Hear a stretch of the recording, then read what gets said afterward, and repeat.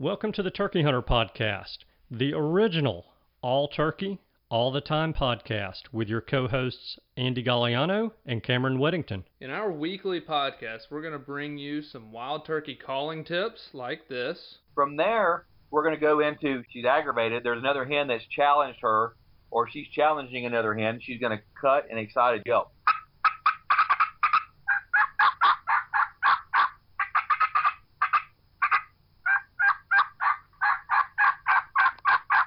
Advice from old pro turkey hunters like this. The turkeys typically don't like, I think, more times than not, to travel in an easterly direction into the sun first thing in the morning, especially after he gets up.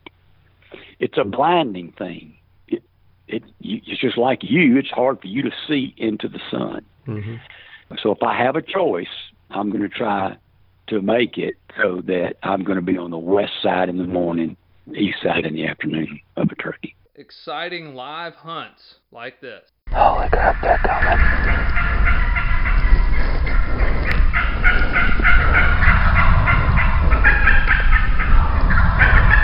Holy cow.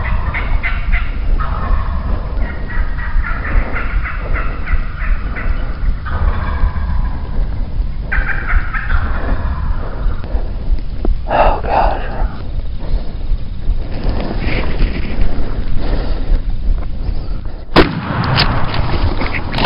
Then we're going to teach you how to cook your bird with advice such as this. With some fresh rosemary and garlic, and then cool that off and spread that along the inside of that butterflied turkey breast that we've seasoned on both sides. Wildlife management tips for your property, especially with turkeys like this. If you look at the type of habitats that turkeys need for nesting and brooding, that tends to be habitat that can be managed more successfully with growing season fire than with dormant season fire. And hopefully along the way, we'll get plenty of these. Well, on November the 28th of 1953, I was hatched. When I popped out of my mom and the baby doctor spanked me on the bottom, I went, ow! And I've been doing it ever since. I like that. Thank you for tuning in. And now, for this week's show.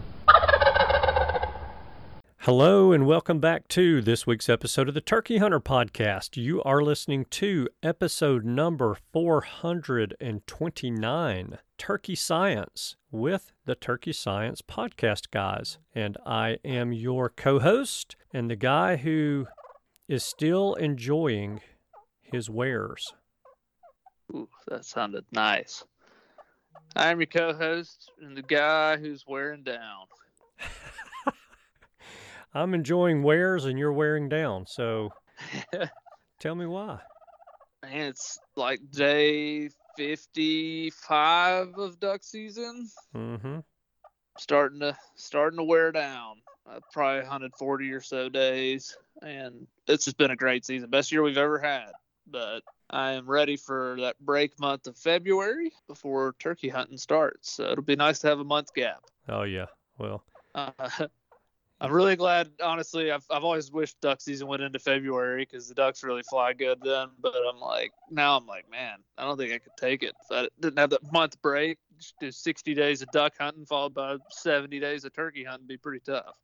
you know, you're a young man. I don't know why it's so hard on you. Man, part of it is because a goal. And so most mornings during the week, I'm getting up at 3:30, hitting the gym, then going and shooting mallards in the face, which is tough work, then going to work all day. So it's a pretty full day. I didn't know you were going to the gym and then going duck hunting. That's, yeah. Yeah. Yeah. Okay, I take back what I said about you being a pansy because you're a young man and you can't handle getting up early. No, I can handle getting up early. I'm just kind of getting up double early. But Yeah. it's kind of weird. I've noticed if I work out before I duck hunt, people think I'm crazy saying this. I have more energy throughout Absolutely. the day doing that. Yep. Than if I just got up and went duck hunting. I don't think that's crazy at all. That extra hour of sleep is less energizing than that hour of exercise. I have no doubt about it. Yep. Tell me what you're purring on right there. Is that another perfect hen by chance? That is another perfect hen. And With a modification. I got to play that call. yeah. So we'll discuss this stuff next week. I know we've been teasing you guys with the Unicoi Custom Call Maker Show recap that we normally do. We've been teasing you guys with that for now. This will be week 2, so we apologize, but we felt like the show's over. The Unicoi show's over. You know, you missed it. If you weren't there, you missed a lot. Too bad. But you need to get it on your calendar for next year. There was a lot of great information shared. There was just phenomenal call makers there. And we're going to talk about it, but next week, because this week we turkey hunters, I can't even say turkey hunters, because there are some turkey hunters out there that are probably not as enthralled or maybe as immersed in just everything wild turkey like you and I and the people that listen to the show. So there's something that's rolled out for us turkey lovers of all things wild turkey that we want to make sure all of you guys know about.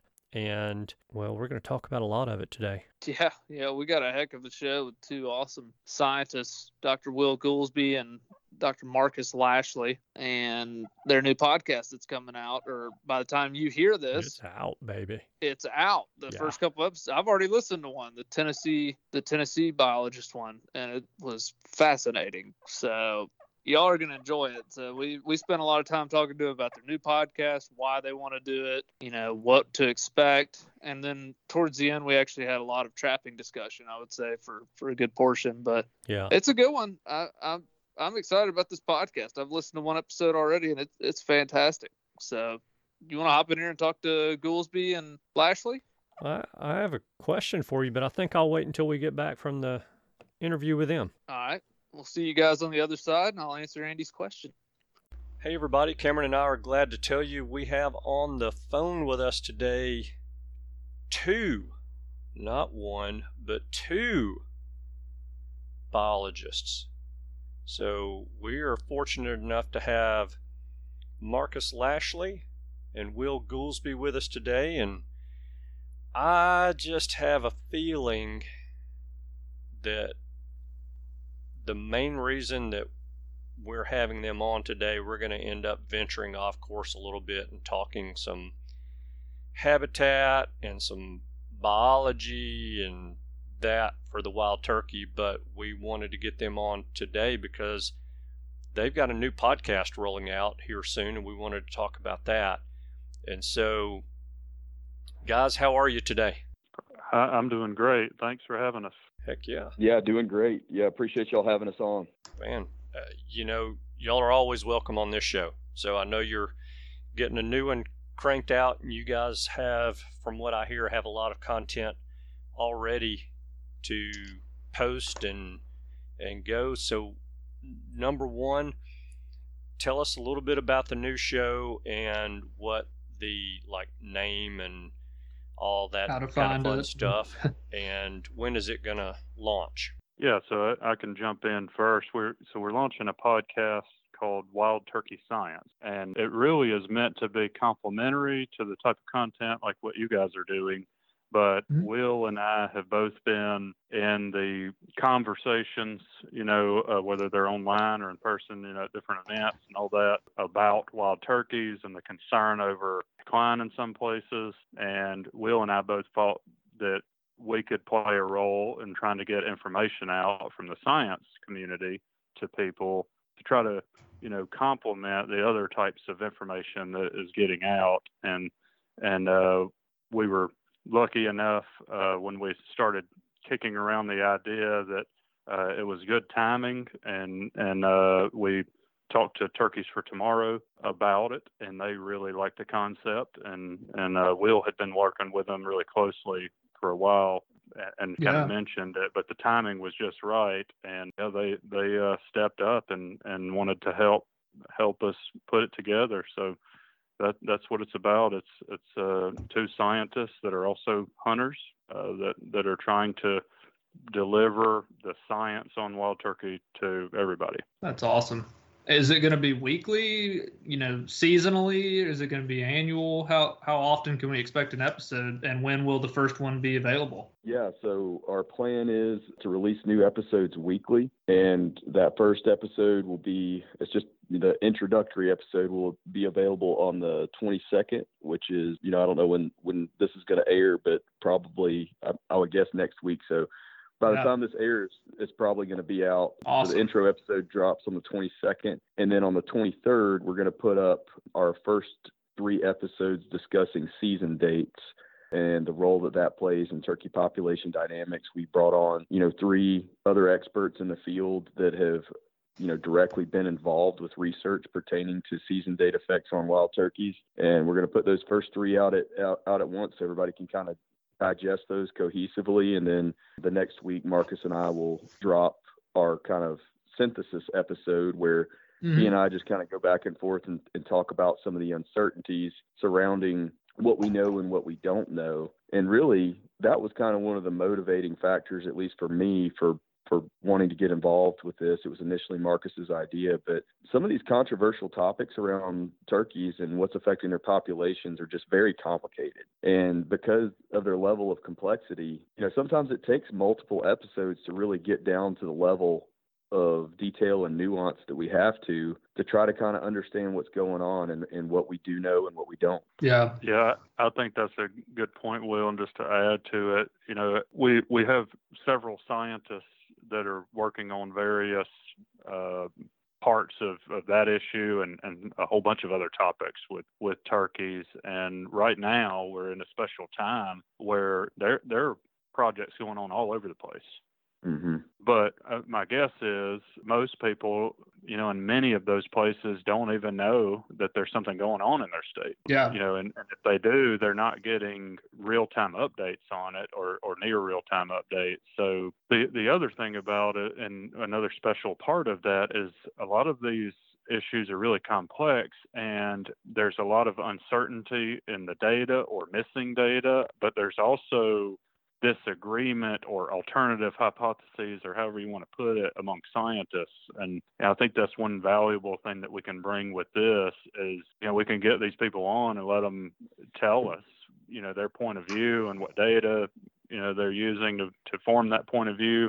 It could be that, they may have a different point of view from another scientist because of something different happening in their populations they're studying versus elsewhere. There's just different challenges for turkeys in different places, or it could be that we don't have enough data, or we're interpreting the data differently. And we both felt, that the data and these points of view are, they're kind of delivered to people in a scattered form right now. And we really thought it would be nice to try to become a hub for people to get that information and have us also trying to help digest it and interpret it and, be as balanced and transparent about that as we can be as scientists. So I think hopefully that will provide a really clear and complementary role in this discussion that could help, landowners that are interested in managing turkeys on their land, or if you're just a hunter, or also, agency professionals that are making decisions that are affecting all of us and the resource. Yeah. Did y'all have anybody from Tennessee? I know we just completed a study on season date timing. Was anybody on these shows that you're talking about from Tennessee? Yeah, actually, our first episode is with Dr. Craig Harper from the University of Tennessee, and he was one of the principal investigators on that study. And we went through. We covered a ton of ground, but he went through updating us on the status of their ongoing study, and I think there is actually a plan to continue with the study on. So we've covered Tennessee, Mississippi, and they have a similar type of study. So we talked to one of the biologists there, and then also got more of an overview across the range from Dr. Mike Chamberlain, who's worked on a lot of the more regional data sets. Cool. That should be very interesting, because the data I've seen out of Tennessee, it seemed like was not a large effect had from the 2-week delay in those counties, but I'll be tuning into that episode for sure. Yeah, well, that'll drop on first thing Monday morning, on the Excellent. 23rd. So, but that episode for me, it just, I think that was the first one on this topic that we covered. Will, if I can't remember which order we recorded in, but when I saw that and heard him, it definitely resonated with me, because the Tennessee study is very well designed, and it's been long term, and they have a huge sample size, and it's a really great study from lots of points of view, not just the season days. Yeah, I don't know how they could have designed it any better in my mind. I mean, I don't know what you do different for an apples to apples comparison. Exactly. Yeah, sure. And I mean, one of the things Marcus was mentioning is trying to make people aware of the research that's going on in, their parts of the world, because that's what everybody wants to know. Or maybe, they're just not even aware that anything's going on there. And, so far, I'm just trying to think off the top of my head, Marcus, we've had folks on from Georgia, Mississippi, Louisiana, Oklahoma, and Tennessee. And nice. Just in our first batch of episodes, and then of course Will is representing Alabama with a lot of the turkey research, and I am for Florida. So nice. Yeah, so we've covered a lot of the states in the Southeast already. Yeah. But thinking about it more broadly, in the work that we have still to do, and the interviews that we still have to do as part of that, we were counting the other day, and we were just off the top of our heads, I think, wasn't it 20-something states that we came up with, Marcus, that are currently conducting turkey research? Yeah, that sounds right. It's quite a few, and we have people, either lined up or in mind that to target all of those places. Like, what's going on in North Carolina, what's going on in Missouri, what's going on in Nebraska. All these places have really awesome work going on. Yeah. That was a question I was going to ask you guys. Is how many studies are going on currently, because it seems like, and obviously we all on this show or on this call can agree, and everyone listens to the show can agree, the more information we can gather about the bird, generally the better, which means the more studies that are going on, generally the better, if they're done the right way. Right. But what does that look like out west? Are there some states that are doing some studies out there as well that have piqued the interest of you guys? Yeah, so I know of several in the Midwest that are going on. I'm not as familiar with the far western studies. I know that there are some projects related to Gould's going on, and I think, Marcus, didn't Brett Collier even mention that he might be involved in that work? I think he's done some work with Gould's. Seems like he said something along those lines, but there are definitely a couple of studies on Rios that are ongoing. We had one of the scientists on already. He just initiated a second part of their project. We haven't discussed it with him, but he's leading over in the far west of Oklahoma, where the Rios are.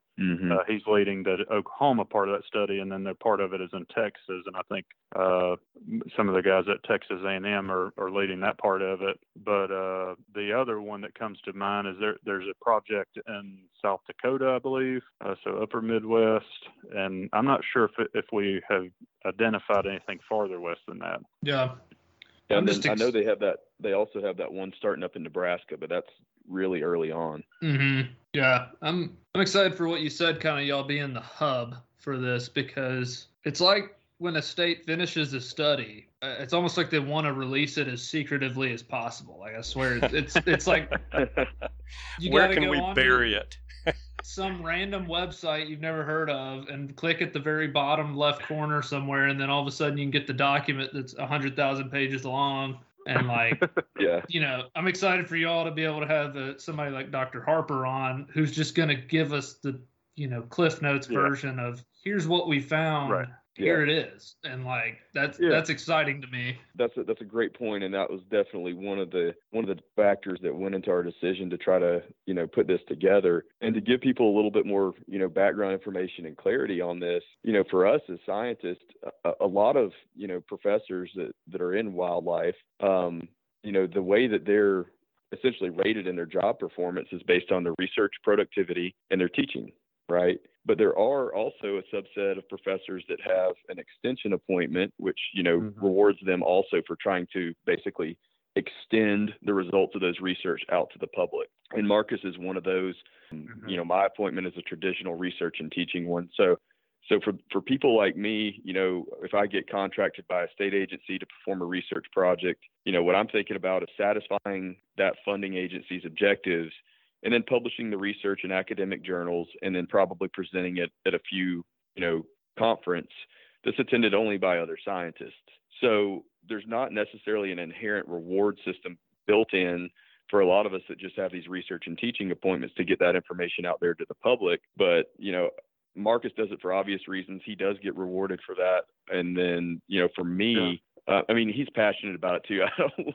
I was going to say, formerly I was at Mississippi State, and I was very much involved in this kind of programming and everything there. And I was in a role like you were there, where I did not get rewarded for it. But one of the draws of coming to Florida for me was having that extension portion of it, because I was going to do it anyway because I'm passionate about it, just like you're doing now, Will. But it didn't make sense to me to spend a large portion of my time doing it without the university valuing that effort. And I think that's an important thing that people out there, I'll just say, scientists generally kind of have a bad reputation for communication skills. And I think some of that is warranted in many cases. And, that's one thing that Will and I both value, getting information out to people so that you can use it and be knowledgeable about what you're doing. Just from a conservation standpoint, I want to do that because I think it's the role that we should be playing. And, that's one thing that's really driven me to get involved in this as well, is we have an opportunity to try to serve as that hub and get people information that's really good, so that people can understand what we know, what we don't know. We're covering, some of these topics. We've done in-depth literature reviews, and we've got the last 50 years of publications on turkeys where we've gone through all of it, trying to, collect things that, people have done over the years, or find holes in it. Like, what do we not know about the topic? Why do we not have data on something? But, all those kinds of issues, it's not readily evident for people, especially on wild turkeys. And there are lots of reasons for that. But, one thing we've struggled with even is we're covering some science that we can't really, just so inaccessible, we can't even give you a link to it. So we're trying to figure out how to house it so that we can share it with people on social media to make it as transparent. I mean, it's just the way that it has worked so long. Why, how many millions of dollars are these states pumping into a lot of these studies? And then, well, I think from the state agency standpoint, a lot of that is accessible. It in terms of you can get it, it's just hard to find it. Yeah. But some of the other ways that research is disseminated through scientific publication, for wild turkeys, a lot of that information went into the Wild Turkey Symposium. Yeah. So there's lots of publications like that. They're not indexed online the same way that other journals are, and it makes them hard to access. And then a lot of the time, depending on how you publish and where and what the funding model is for that publishing house, sometimes they're behind a paywall. There's all kinds of ways that it hasn't been really accessible, and we're trying to, at least for turkeys, help remedy that situation, because I do think it's a problem. And there's a lot of great information out there on turkeys, and it's just hard, to synthesize and sometimes even access. Yeah. I just feel like if I was a state that made a multi-million-dollar investment in a turkey study, I would be proclaiming it from the roof rather than oh, cool. I think put a little link on the website. There's a lot of variability in how states go about that, but there are some that do really well, and others that could do better, and it's that needs to be kept in mind, and the way that that's funded is different than in the academic setting, where especially for me with an extension appointment, it is my job to make information accessible to people. So yeah. That's not the job of most people in a state or federal agency even. Yeah, and I think one important thing to consider too, though, is that a lot of these state agencies are staffed by folks that had a passion for the outdoors, whether that be through hunting or some other consumptive outdoor activity, and they went into this field because that's what they wanted to do. They wanted to be out there on the land working with the critters, and we don't, as wildlife biologists coming up, we don't get any real training in PR and dissemination of information and things like that. So it's traditionally, I don't think, been as high of a priority, but you see that changing a lot with state agencies now, where they are, putting together these PR and marketing departments to try to, better inform the public. Yeah. Yeah. I definitely see them gaining momentum in that arena for sure. What are some of the websites that you guys find a lot of those studies that have been done on? Are there some that come to mind off the top of the head that you could throw out for the listener who's interested to go out and see some of those, the results of some of those studies that have been published? Sure. Well, Will, I know you have potentially a different set of things that you use a lot, but for when I'm telling people to go find information, and where to search, the best place for you to figure out what is out there. It may not necessarily be accessible when you find it, but the best way to find that kind of stuff, in my opinion, is through Google Scholar. And you can search a set of keywords. So if you just type in Google Scholar, some people may not even know that is a thing, but Google has a search engine that's specifically for scholarly type publications, and you can type in a set of keywords and query it in all kinds of different ways, but it will show you the information that's published on it. In some cases, that information will be, it usually shows you when you do that if it's available in some form that you can just download it right away. And that may be an open access journal, which means that the researchers paid the journal to make it open for people, or they may be on a different model where it's pay to view. So that would be behind a paywall. Yeah. But so there's ways that you could access it that way. For us at the university, usually we have our library system has worked out a deal with those that are paywalled, where we have access to it, and the university has paid for our access to it. But there's also sites like ResearchGate, and a lot of people who are publishing work will have an account on there, and you could follow individuals and follow their work. And a lot of the times that the stuff will be made open access on that for you to just download the research directly.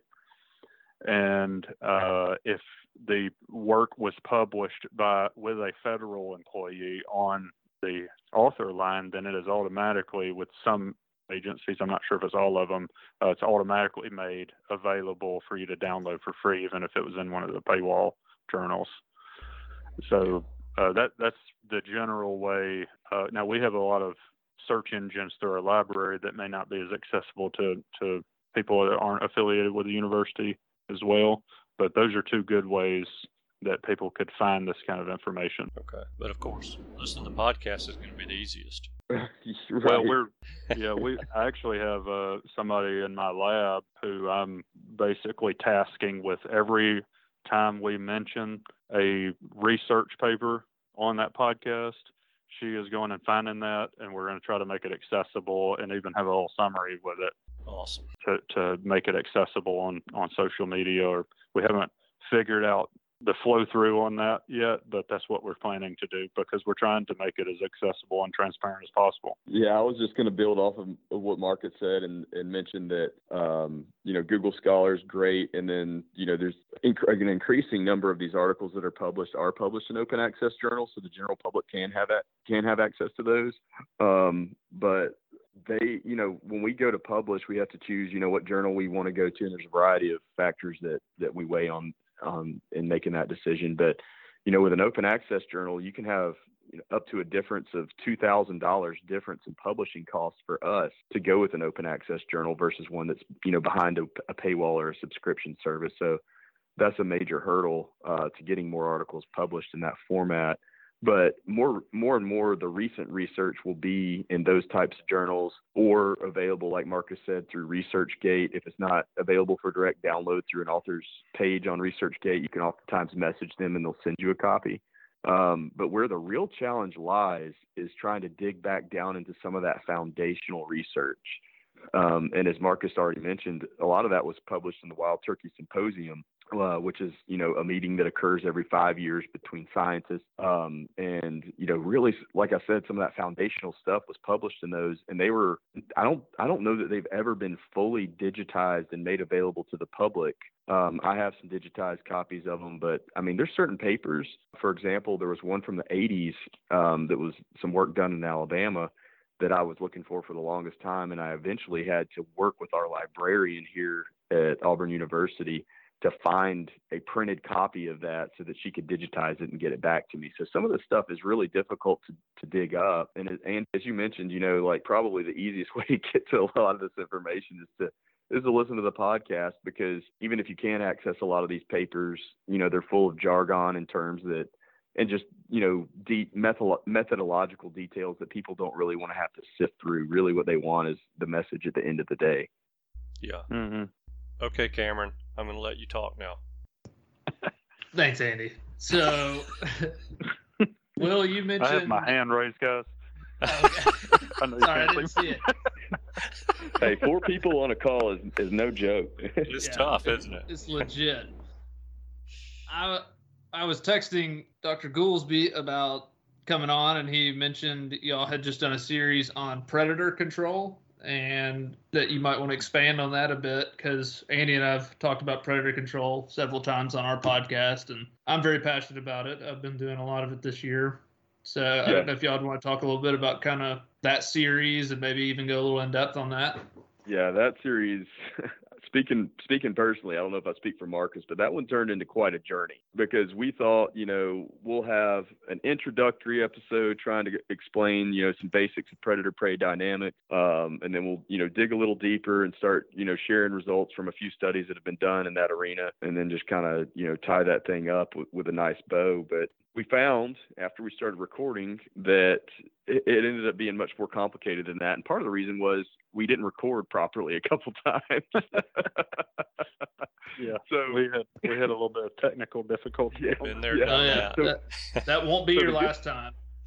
The good thing about it is that the final product ended up being well practiced. Yeah. But one of the things that we wanted to start out by covering, getting into that Predator episode series, is, people have really strong feelings one way or another, not necessarily about whether or not predators eat turkeys. I think that's pretty well established, and other than a few maybe flat earther types out there, nobody's going to deny that predators are a significant source of mortality for wild turkeys. But, where the debate really heats up is whether or not there's anything that we can do about it, and what, things like predator removal ultimately result in. And I think, to the uninformed, it's so, and I think this is the reason there's a lot of misconception around it too. It's so intuitive to just think, I just caught that raccoon in a trap, shot it, threw it in the back of my truck. No doubt that's, X number of eggs saved this nesting season. But one of the things that we ended up spending a lot of time diving into is why that relationship doesn't necessarily hold true as like a one-to-one linear relationship. With every predator removed, you're saving, one or more eggs off the landscape. And there's really a variety of reasons for that. And if you think about it at the most basic level, these predators oftentimes have predators that kill them, or they have other mortality sources. So their populations are evolved to handle some mortality and still, remain viable on the landscape. So they have, adjustment mechanisms that they've, developed through natural selection that they can account for some of that mortality. And, some of that is, compensatory reproduction or immigration of individuals from other areas. And there's all sorts of things that really complicate this matter. And we really, kind of took a deep dive into that to help people understand that. And then, Marcus, if you want to kind of take over from here, we started going into the literature on, okay, we've laid all this out, and now let's, see what the literature actually says about the efficacy of predator control. Yeah, I think that's that's a good segue for me. This is, I said a few minutes ago, some of these topics we really dove into literature and scoured it. And this is one of those topics that we did that. And we did that for turkeys. And then what ended up happening is we realized our literature base with turkeys on that topic, particularly the efficacy of trapping, is so weak.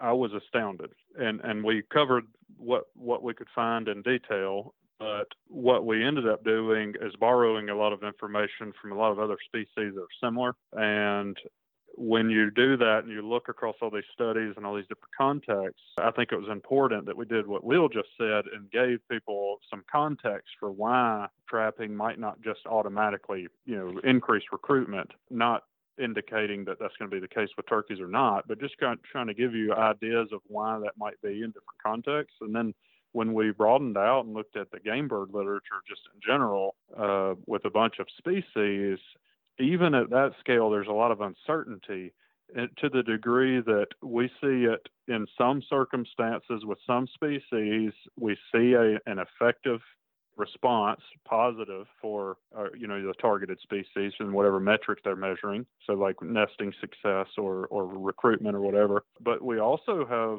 examples from studies on very similar species and contexts where trapping actually had a negative effect on our desired species. And that was really interesting to kind of go through that circumstance. But we'll mention one mechanism that it works with. If you trap a predator that's actually suppressing the populations of a competing predator that's better at predating something like turkeys, you could actually, by trapping, increase predation on your target species.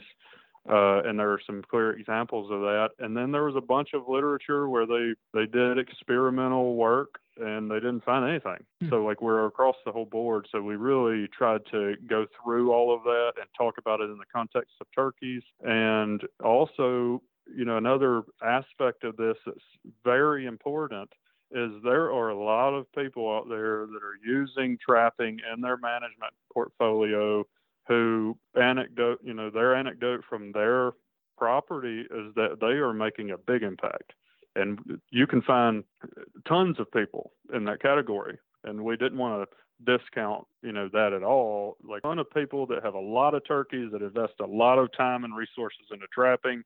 And based on their observations on their properties, they feel like they're making a big impact positively. And I think that's important to keep in context, but also we need to realize the weaknesses associated with those observations also. So we really tried to cover it from all aspects. And when Will said it was a journey, he kind of went a different way than what the journey was for me when I was thinking when he said that.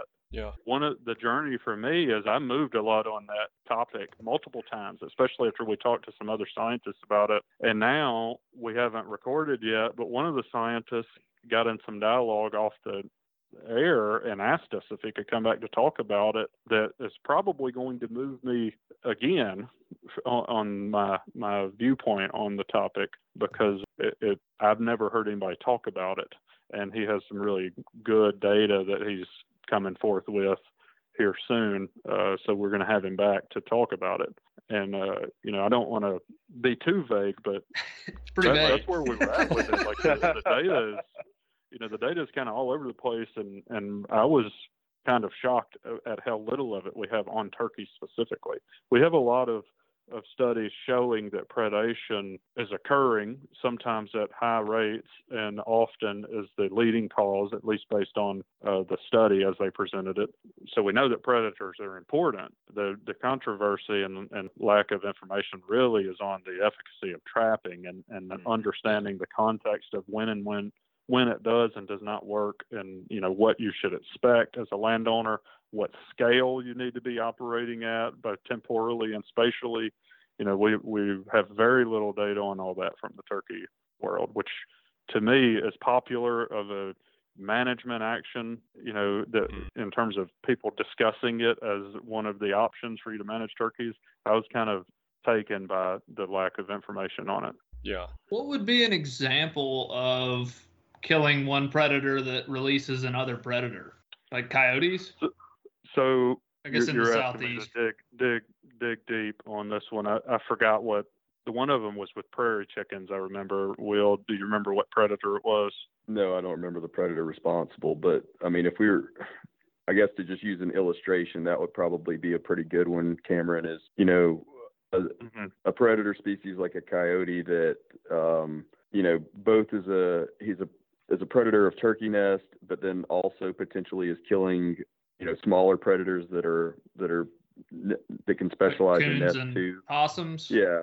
Yeah, and to be clear, we don't have evidence that, doing that releases coons or possums, but, logically that would be an example that you could use. Do they? I mean, there's no study showing imagine, like that. If I was a coyote, the last thing I would try to eat on this earth would be a male boar raccoon. Not if possum, maybe. Enough. I don't even know if they'd like to eat a possum, but if they taste good or something. But I mean, a boar raccoon would be like, okay, I'm on my deathbed, and if I don't eat this thing, then I'm gonna die. Then I'd probably try it. But I mean, those suckers are tough. Yeah. Well, I think Will made a good point as well, and certainly your comments on the, that raccoon. You don't want to mess with that sucker. From the scientific standpoint, we don't have very good evidence from our system here in the southeast of that kind of interaction. That's coming. Yeah. That's where we were borrowing from other species and other systems, but you could see how that might work out. Yeah, it could be possible, I guess. Yeah, like the coyote is not a good predator of nests generally. We don't think of it as being that primary one. But if it comes across the nest, it's probably going to eat those eggs. Yeah. Right. Whereas something like a raccoon might be out there looking for them, and it's really good at it. And it might be doing it at a really high rate. And if the coyote is in some way suppressing either through competition or predation or both the raccoon population, then by removing coyotes, you could see where you could increase predation on the nest by raccoons. Yeah. So that's the kind of interaction that's been shown with a bunch of bigger predators in many systems, like wolves or mountain lions, or things that are really big could affect those mesocarnivores, those smaller ones. There's been some work with wolves and coyotes suggesting that type of interaction even between them. And one of the species that comes to mind, I think it was with elk, but I may not be the right ungulate species, but I do remember the increase in wolf population actually decreased the predation on elk because coyote populations were suppressed and ate fewer of the calves. So those kinds of interactions happen out there. Yeah, and coyotes, we just don't have enough information here to, we haven't really been looking at that kind of thing. So yeah, I've always heard coyotes are pretty deadly on like fox, but I would be interested if you, I guess, put trackers on like possums, skunks, and coons to see what kills them. Because I mean, something's bound to kill them other than old age, I would hope. But and me, besides old age and me, something's bound to kill them. But really. Really what this conversation speaks to is ecology, and what a lot of us are guilty of, and including me, is so many times we think we make these tweaks, whether it's through predator removal or, increasing habitat quality, all these things that we do out there as part of the management for this game species that we pursue. And when we look at them, we think, oh, well, I'm burning this area or I'm thinning this stand of timber because I want to increase understory vegetation to lead to increased nest success or brood survival. But we're changing so many things when we do those. It's an ecosystem.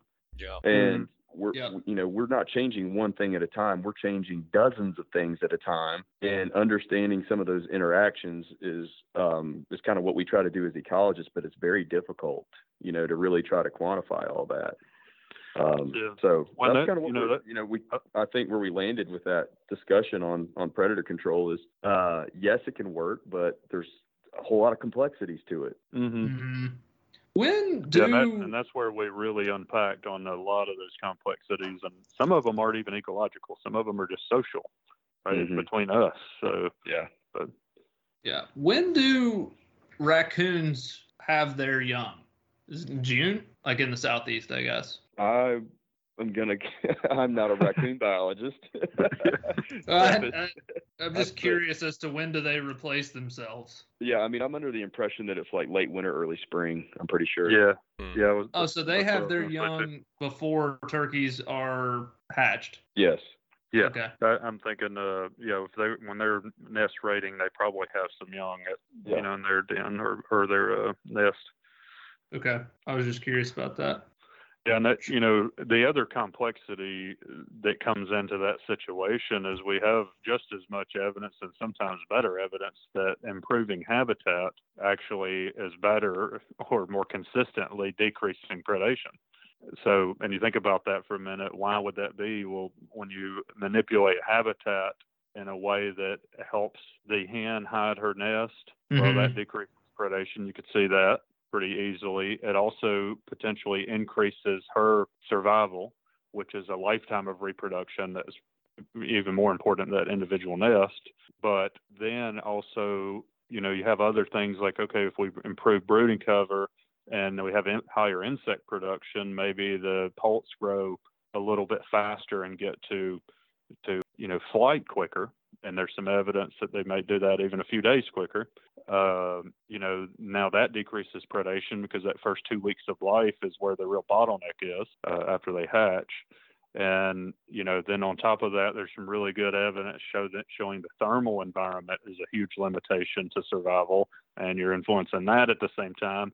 And then there's also evidence from raccoons specifically showing that if you do things that improve nesting and brooding cover, like opening canopies and burning, for instance, you basically create an island of space in the raccoon's home range that it won't use. Yeah. Like they start avoiding it. And that's also, so you could see how that one activity could actually have, all these direct and indirect effects on something like predation. It could be really consistent and effective. And, I think that warrants us having a lot of discussion, about that. And to add to that complexity, and some of the literature where we have really good demonstration that you can gain from predator trapping, I'm thinking about the quail literature now. Yeah. They show that is dependent on you having very high quality habitat intact. Like that, the trapping effect only is after the habitat is intact. If you don't have high habitat quality, you don't have quail. Doesn't matter if they're predators or not. Yeah. So, that's the kind of stuff we really get in detail about and try to unpack for people, because a lot of, you probably hear pieces of that conversation a lot, but, we're just trying to put it all together so that you can really wrap your head around why we might even argue over something like that. Yeah. That's one thing I get from the predator point of view is people don't understand why there's multiple sides of that argument. There's some frustration just with that itself. Yeah, and Cameron and Andy, they take away our biologist degrees if we didn't put habitat over predator control, right? And that's like every biologist ever. But I mean, you could take it back in the annual cycle of a turkey even further than Marcus did, and think about, if you've got quality habitat, that hen is coming out of winter in better body condition. That may increase her clutch size. That may increase her ability to stay on the nest when she's incubating for longer. It may improve her ability to chase off a coon or a possum that tries to come up to her nest. So there's so many just trickle down effects of habitat that can benefit populations. But, we don't really have numbers on what predator control adds to that. We kind of have to guess, but it probably adds on a certain percentage beyond what just habitat can do. But like I said, we don't really have those numbers, and really in our predator control conversation as part of that episode, there were only 2 primary studies that we really discussed where they took a decent initial stab at looking at the effects of that control activity on turkey nest success and poult per hen ratios. And one was done, I think it was, were they in the 70s or I think they were 80s, Marcus, right? Alabama. Yeah, I think they were born. I think they were published in 1980, weren't they? Yeah, so they were done in the 70s. Yep, the one in Alabama, and then there was also one in Florida. Yep. And both of those studies incorporated the use of poison. Yeah. So right off the bat, how well does that compare to us using, for example, dog-proof and coil spring traps? Yeah. We're already not comparing apples to oranges, so it's tough to say. Mm-hmm. Yeah. That makes sense. And even when we go back to those, because of the limitations that they had at the time, I mean, that some of the things about the study designs are pretty questionable. Yeah. Outside of, the treatment isn't even legal.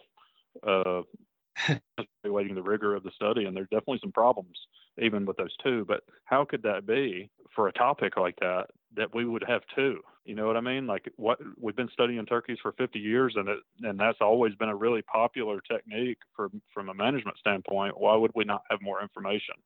Mm-hmm. Well, if there's any predators listening to this show, I still would not come near my property because you will be killed on entry. Yeah. Well, and I think predator trapping's fun. It's a great way to get engaged it's in awesome. outdoors, and I mean, a lot of people really enjoy it. And Will and I think I don't want to speak directly for Will, but one of the things for me is I just want to know what to tell people, because I get asked, should I do it or not? And I'm trying to give you a straight answer, and now I don't have enough data to stand on it. I have, a little bit of data unless I borrow it, and then it's not that much more. Even if you borrow it across all species, it's still not very much. And then a lot of anecdotes from landowners that swear up and down that they're really benefiting their turkeys. So that's what we're trying to advise people based on that information. So that's really where I'm at. I just want the data to be able to tell you what based on data what your options are. Am I wrong in saying, after listening to you two guys talk about this and seeing the information that I've seen online and on and on and on, but do you think I'm wrong in saying that studying predator control, predator management, and the possible benefits or detriments it would have on the wild turkey population is next to impossible because of all of the different dynamics? You could take 1,000 acres and do a study, let's say 1,000 acres in central Alabama, and you do a study, and it's got select cut pine plantation that's 25 years old. The existing pines are 25 years old. It's got, good understory, a whole completely different ecosystem and different dynamic. And you could go to a neighboring property of 1,000 acres that's all mixed hardwood and pine that hasn't been cut in 60 or 70 years, and you're going to have a different ecosystem there.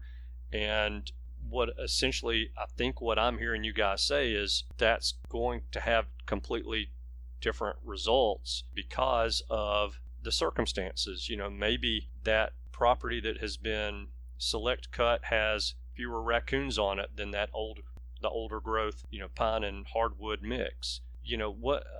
That's got to be next to impossible to study and come up with some sort of a general conclusion that everyone can everyone being all the scientists could look at and agree with. Yeah, absolutely. And when you start even thinking about changing the size of the property, that adds additional complexity. What happens if I do that, like in your example, Andy, on 1,000 acres versus on 100 acres, right? Or, what if that 1,000 acres is surrounded by a landscape where there's no other predator control versus one where it's surrounded by a landscape where there's significant predator control? So, these are decisions that we have to make when we design research projects, because we're trying to control for as much of that variation as possible. And so oftentimes we look for sites that we think represent, the average, or, the most common scenario where that practice is likely to be implemented, so that it's as applicable as possible to as many places as possible. But, it would be really difficult to get to that question. It's not impossible. I would say that, anything is possible, not anything, but almost anything is possible with enough money. But we would just have to replicate, to really get at this question, we would have to replicate across, a number of really large sites, and we would have to have, very intensive predator control. And that would have to be paired with intensive turkey population monitoring, and the bill just keeps going upwards and upwards from there. And then if you think about it, back to your example again, Andy, if we wanted to have that data for hardwood dominated landscapes versus upland pine dominated landscapes, then those are almost like two different studies. Yeah. Or you have to double your number of replicates to address each of those two scenarios. So it just gets really expensive and logistically difficult really fast. Yeah. And the other thing is, we've talked already with a bunch of people about population cycles and dynamics of turkeys, and your minimum talking about many years that study has to go on to really isolate the treatment from environmental variation. And to add, I think I just wanted to reiterate one thing that you guys were just discussing that's really important is we have to have replication at a level, that it withstands scientific scrutiny, and that is exceedingly difficult to accomplish for an issue like that. Where do you do that study at a scale large enough that you can affect, the population of predators? Also, Will and I talked a lot about the study design on how that would have to be designed. And, really what you need in that circumstance is to have two areas that are very, as similar as you can make them. And that would be a pair. And you need to track what's going on in both of those populations, not just with the turkeys, but also the predators. And then one of them randomly would get a treatment of, in this case, predator control. And then you continue to track things into the future after that. And then you need that replicated 8 or 10 times, probably across many states, if we really wanted to robustly address that issue so that it was, could withstand scrutiny that science would throw at it. So, yeah, it's a really difficult issue, no doubt. But the thing for me is it's also a very, very important one. And there are a lot of people that want that information. So I agree with Will. I don't think it's impossible, but it definitely is a big challenge, and that's probably why we don't have better data on it. Yeah. It seems to me that the simple answer to the question of should I be trapping predators on my property to try to increase my turkey population, it seems to me like the simple answer for me when I get asked that, or you guys if you get asked that, say, well, the science is not definitive, go try it, go do it, and whatever you see your results being, that's what your answer is. And you hate to give an answer like that, but that seems like that's the only true answer. Go do it. Yeah, I would just add one caveat and say, as long as you're doing everything that you can, within reason to try to improve your habitat for turkeys first. Yeah. I would always hate for, predator control, because there is so much uncertainty, to divert any resources from habitat work. Right. Like we were talking before we came on here, like Cameron, I know that you're doing some intensive predator control, but it also sounds like you're doing excellent habitat management work along with that or before that. Yeah, do as much as we can, but there's only an extent you can do habitat per year. So in that scenario, I would definitely fully support it. But the other thing that I would caution that person against, and Marcus just brought this up, is turkey populations, we know, fluctuate up and down significantly. Mm-hmm. And, we've got several states across the Southeast, being one of them, reporting a really good hatch this year. And let's just say that you were a landowner last year that started implementing predator control for the first time, and you're seeing 3 times as many poults, through the late summer period of 2022. You would think that that's because of your predator control efforts, but it may not have had anything to do with that. True. And so that's the kind of thing that we're talking about when we try to prove this experimentally. It takes a lot of time, because we have to go through enough of those cycles to see what the actual averages are looking like over that time period. And you need a true control pair. Sure. And you also need to know that they are actually comparable to begin with, which is why, you'd want to track them for a while, and you have to track them long enough to figure out those cycles and everything to say that they are truly comparable, or if they're not, why they aren't, and then implement the treatment. And then you got to do it for a whole another suite of years so that you can isolate your treatment from all this other stuff that's going on. I mean, when we talk to to I think it was Adam Butler from Mississippi. We were talking about even a population of turkeys. It's so variable from year to year. Even if the population was doing awesome and it was growing, you could still, over a 10-year period, have a difference of 50% in the number of turkeys just in fluctuation from year to year, even if it was, doing really well. Like that's hard to tease out your management from the effects of just, Mother Nature. Yeah. So I guess my approach, I'm a very simple, feeble-minded man. I do as much as I can habitat-wise, but coons eat turkey eggs, coyotes eat turkeys, and I want to eat turkey, so I'm going to kill the things I can that also like to eat turkeys. So it's just a competition to me. If the coon eats the egg before I get a chance at him, I'm not going to get to call him up and shoot him in the face in the spring. So yeah, well, I'm glad that you're trying to make more turkeys. So that's it. That's the big step right there. I think, I'm happy when people are making that. And like we said, there are countless landowners or users, we'll say, turkey hunters that swear up and down that predator trapping is working.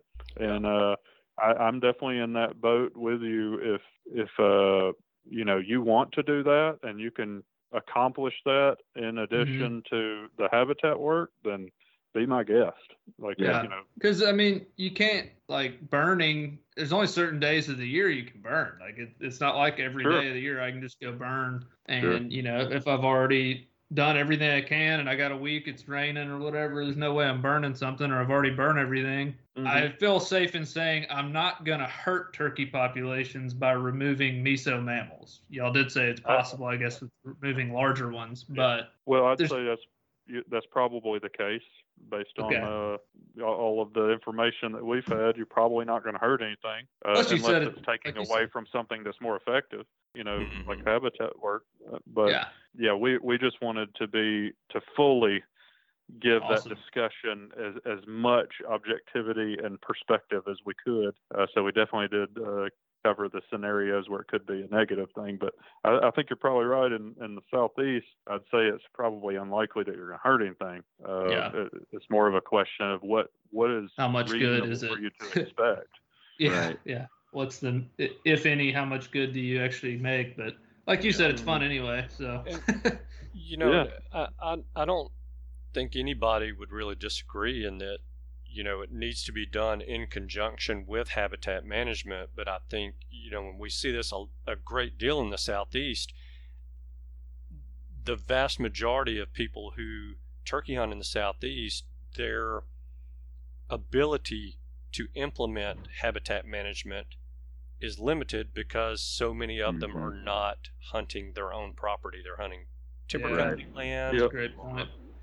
Land that's owned by an individual owner who doesn't want to burn, or you're subject to whatever kind of timber management program is going on, and so on and so forth. So I think that's a critical point. There are a lot of people that want to do some good and their hands are tied. And the other thing to consider in that same vein is a lot of times what those people do have control over from a habitat standpoint are fields, and making decisions that better balance deer versus turkey management in those fields.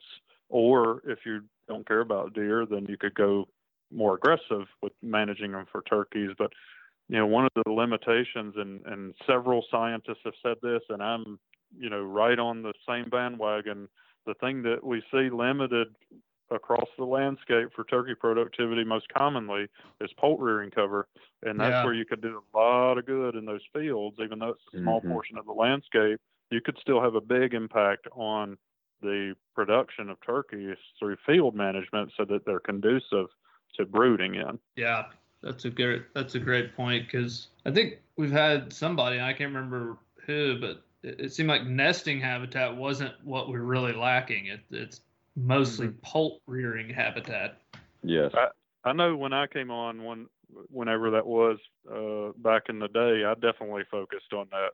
So, that's right. But I hear, I've heard Mike Chamberlain, Craig Harper, Will Goolsby, I think a lot of us are in agreement that's definitely a problem, at least in the southern landscape. Yeah. You know, Marcus, when you were at the Alabama NWTF field day, you showed a lot of slides about, you know, just to show what good poult habitat looked like, you know, what to do with these fields. And, you know, I mentioned to you that I feel like and think that a lot of, you know, because, well, first of all, we're doing an audio podcast. You guys are doing the same, I believe, with the new show. And so we hear this, you know, good poult habitat looks like X, you know, fallow fields with this kind of weed, that kind of weed, this kind of overhead cover, and blah, blah, blah. But we see so few pictures of that. And, you know, what all of you guys, what your research is showing, you know, that poult habitat needs to look like. And I mentioned to you, I said, you know, if somebody built a website that just where you guys could come in and you know, or just even send pictures of, hey, this is, you know, our study of, and here's what the habitat looked like on that piece of property that we did the study on for the poult production and poult habitat and that kind of thing. You know, that would be extremely helpful. And you mentioned that there's some of that out there. Yeah. Point us to some of that. I definitely on my Instagram page that I manage myself, the Dr. Disturbance page, I have put some of exactly what you're saying on there. You know, where I've made posts where showing you specifically what I'm talking about, and I agree with you. I think that, well, I know that I talked to you know, a landowner about that issue, and then they try to repeat it to me, or they point at something in their landscape on their land that they are interpreting what I'm saying differently than what I'm trying to show them, and I don't have anywhere to show them what, you know, it doesn't exist on their land, so that I can show them, no, this is what it looks like. And I think that you're right. So I've tried to do that. I think, Will, you've posted some stuff like that as well. And I know we have been really conscious in our lab trying to film that kind of stuff, and have been trying to develop some of that kind of content and, you know, try to make it available. However, I think Mike Chamberlain said that he had been filming some of his poult rearing locations, and that he was doing something like that.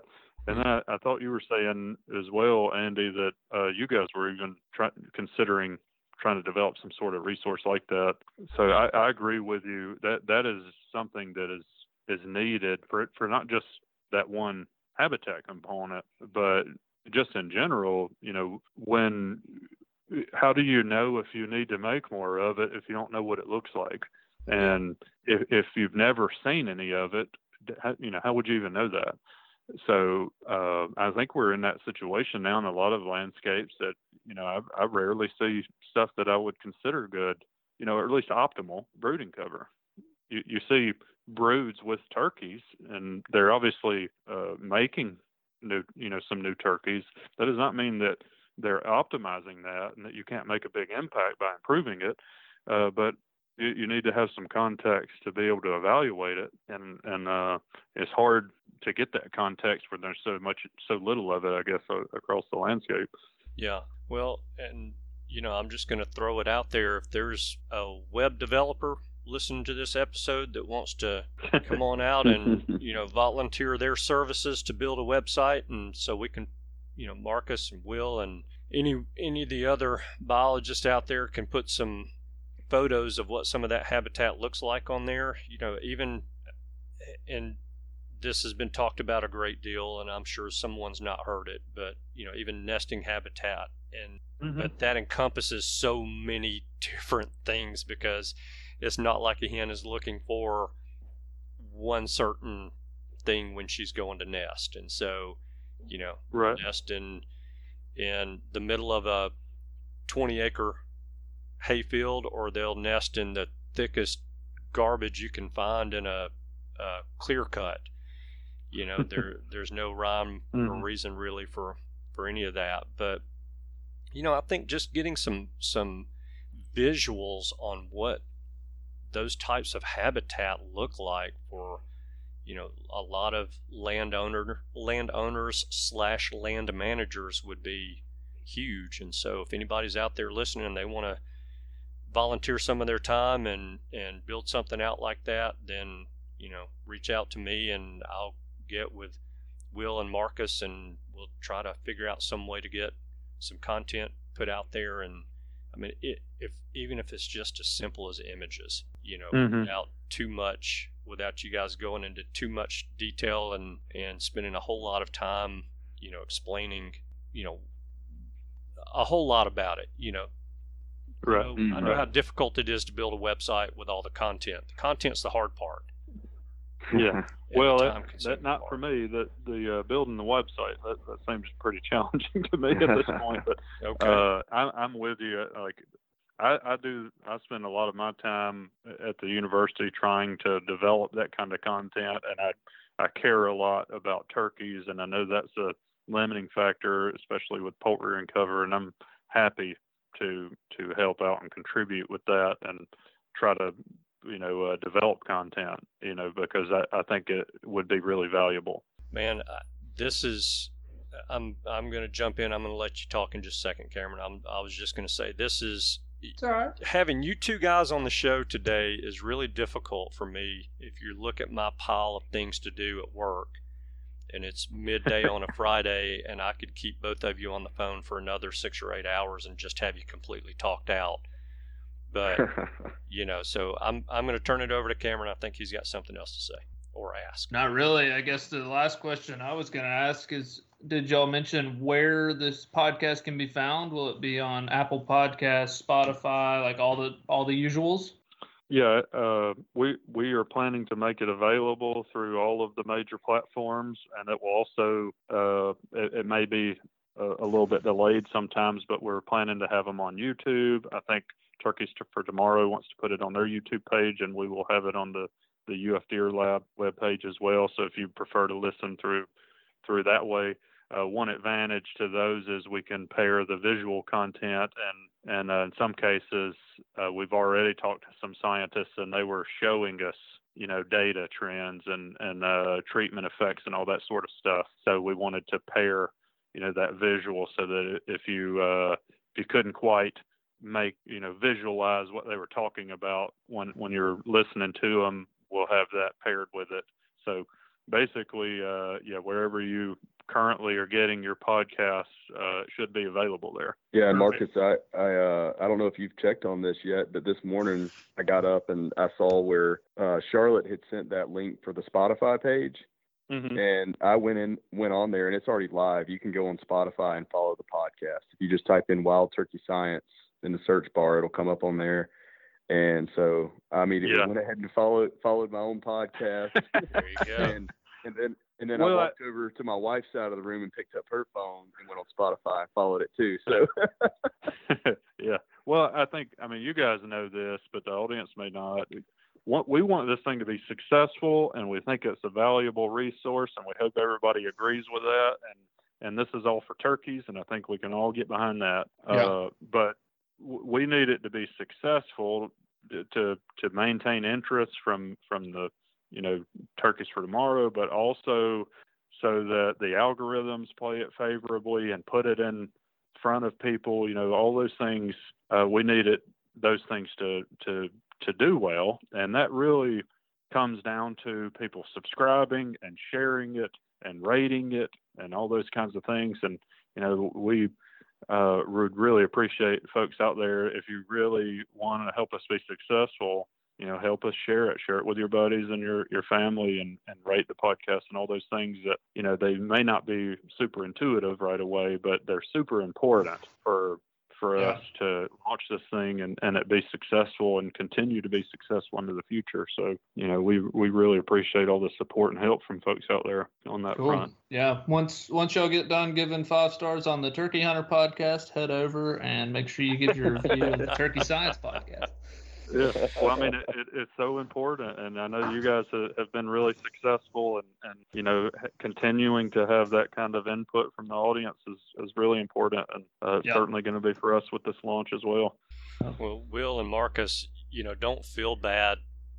My wife and Cameron's wife, they follow the Turkey Hunter podcast, so that makes 4 followers, counting me and Cameron. Yeah, so, and the fan, you forgot about him. So we got 5. Yeah, 5. I forgot about him, the fan. So yeah, well, we figured we'd have at least 3 or 4 listeners, so maybe we can share the audience between the 4 of us. So you already got 4 right there. So yeah, there you go. Well, I absolutely would encourage everyone listening to support what Will and Marcus are doing. You know, I'll say this because, you know, Cameron and I host a podcast, and it's no small feat putting a show together, and it takes a great deal of time. We spend about 8 hours a week doing an episode. That's recording the content, editing content, posting content, and you know, that's you're talking a full work day for a lot of folks. You know, I work 12, 14-hour work days, but for the average week man, the week person, that would be a typical work day. I'm kidding around when I'm saying that, obviously, but I'm saying all that to say that it is a lot of time, it's a lot of effort, it's a lot of love that goes into doing a show like Will and Marcus are doing. And so go out there, support these guys and what they're doing. And I mean, look, if you've made it this far in this show, what, an hour and 15, hour and 20 minutes of us talking turkey science, that's what you're getting in their entire episodes, and every single one of them. So you're going to love it. I already know.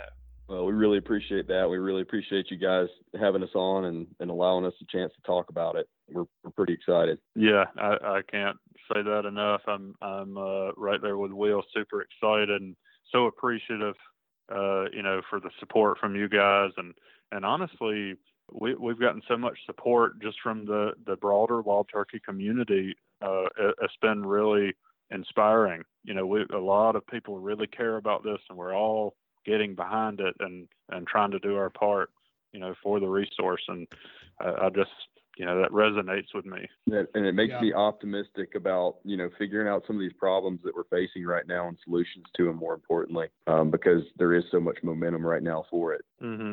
Good deal. Very good. Thank you, guys. Yeah. Thank you so much. We Thanks appreciate for having your time today. Yeah. Thank y'all. All right. Let's talk soon. Goodbye. I'm dying to know what the question is. Is the Turkey Hunter podcast now your 3rd favorite turkey hunting podcast that's out there? What's the second one? Well, I don't know. Turkey Science Podcast would be either in 1 or 2, if that's the case. Yeah, I mean, I personally, I guess I don't count as a listener to our podcast, even though I listen to every episode live and also when editing. So I listen to every episode twice. It just doesn't actually count on Apple Podcasts because I will be honest, I don't listen to many of them thrice. Yeah. Every now and then I will go relive a hunt through one of our episodes. I will do that every now and then. Well, I am so sick of hearing myself talk. Yeah, we have to deal with ourselves for 24 hours a day. Yeah, I'm not going to listen to myself talk anymore. Yeah, I usually skip us talking and just get to the hunt audio. Yeah. Well, and I will go back and listen to interviews, and we're fortunate enough to have the raw interview, of course. Then you guys, if we just played the raw interview without the intro and outro, you would miss all this wonderful banter between me and Cameron, and it's worth the price of admission for you to hear that. Yeah. Oh, yeah. I mean, that's got to be the best part of the episode. Why would you want to listen to the 2 turkey science doctor biologists when you got us? Seriously. I mean, that's a valid question. Yeah. What good info could they present that we can't, I know. We can make stuff up just like they can. But no, it is the one episode I've listened to so far. I plan to hit. I think they have 3 out, at least as of last time I looked. I listened to the one from Tennessee about our studies we've been doing, which I've referenced several times on this show, and it was fantastic. I just love the concept of this podcast because I'm like, I've wanted to call the lead biologist for this study like 1,000 times to hear what's going on, and I got to hear it, Yeah. And I mean, bottom line that I took from it is the 2-week delay did nothing for nest success. Predators are absolutely wiping them out, and we'll see what happens from here. But yeah. that was the 2 main points I got from it. Maybe y'all will get something different, but I would encourage you guys to go give it a listen. If you enjoy the episodes that Cameron and I have with people like Mike Chamberlain, Brett Collier, Marcus Lashley, Will Goolsby, that's what you're going to get on the Turkey Science podcast. And so, you're going to have to drop a show. I don't know, maybe Joe Rogan, maybe it's Meat Eater podcast. I don't know what, but you're going to have to drop something and add them, because I know you're not going to drop us. Well, I mean, that doesn't make any sense. We're a great compliment. The Turkey Science podcast and the Turkey Hunter podcast. It's the greatest compliment in the world. What more could you ask for in the podcast? Yeah, those are only 2 you need. I'm just being honest. Delete everything else. These are the only 2 you need. Yeah, heck yeah. It's good stuff, though, for real. Go check it out. Yeah. And I enjoyed... Great job, Turkeys for Tomorrow, again, on sponsoring something awesome. Yeah, and I enjoyed having those guys on the show. It's always fun talking to them and picking their brains. And, look, we all love the science that's involved in what we think we need to do to improve the turkey population and turkey habitat. Yeah. But I also like the fact that when there's not a definitive answer to the question about, hey, does trapping help? Does trapping work to increase my turkey population? You get the answer of, go do it. Yeah, go try it, see what happens. If you want to trap, go trap. Well, you listen to that one with the Tennessee biologist and tell me what you think, but he's very pro-trap, I will say that. Yeah. And I know Dr. Goolsby and Dr. Lashley are also pro-trapping. It's just, as they said in our episode, you can't prove that it with numbers 100% works. And my personal opinion, I don't think that'll ever be proved. I think there's way too many variables, because how can you prove that this property didn't get 1 extra inch of rainfall and that's what caused the poults not to hatch? And you have no way of knowing that property A has 30,000 raccoons on it and property B that they're running their counter study on, or whatever it is, the other part of their study, their test, has 10,000 raccoons on it. That's it. Or and 5. I like what Lashley said.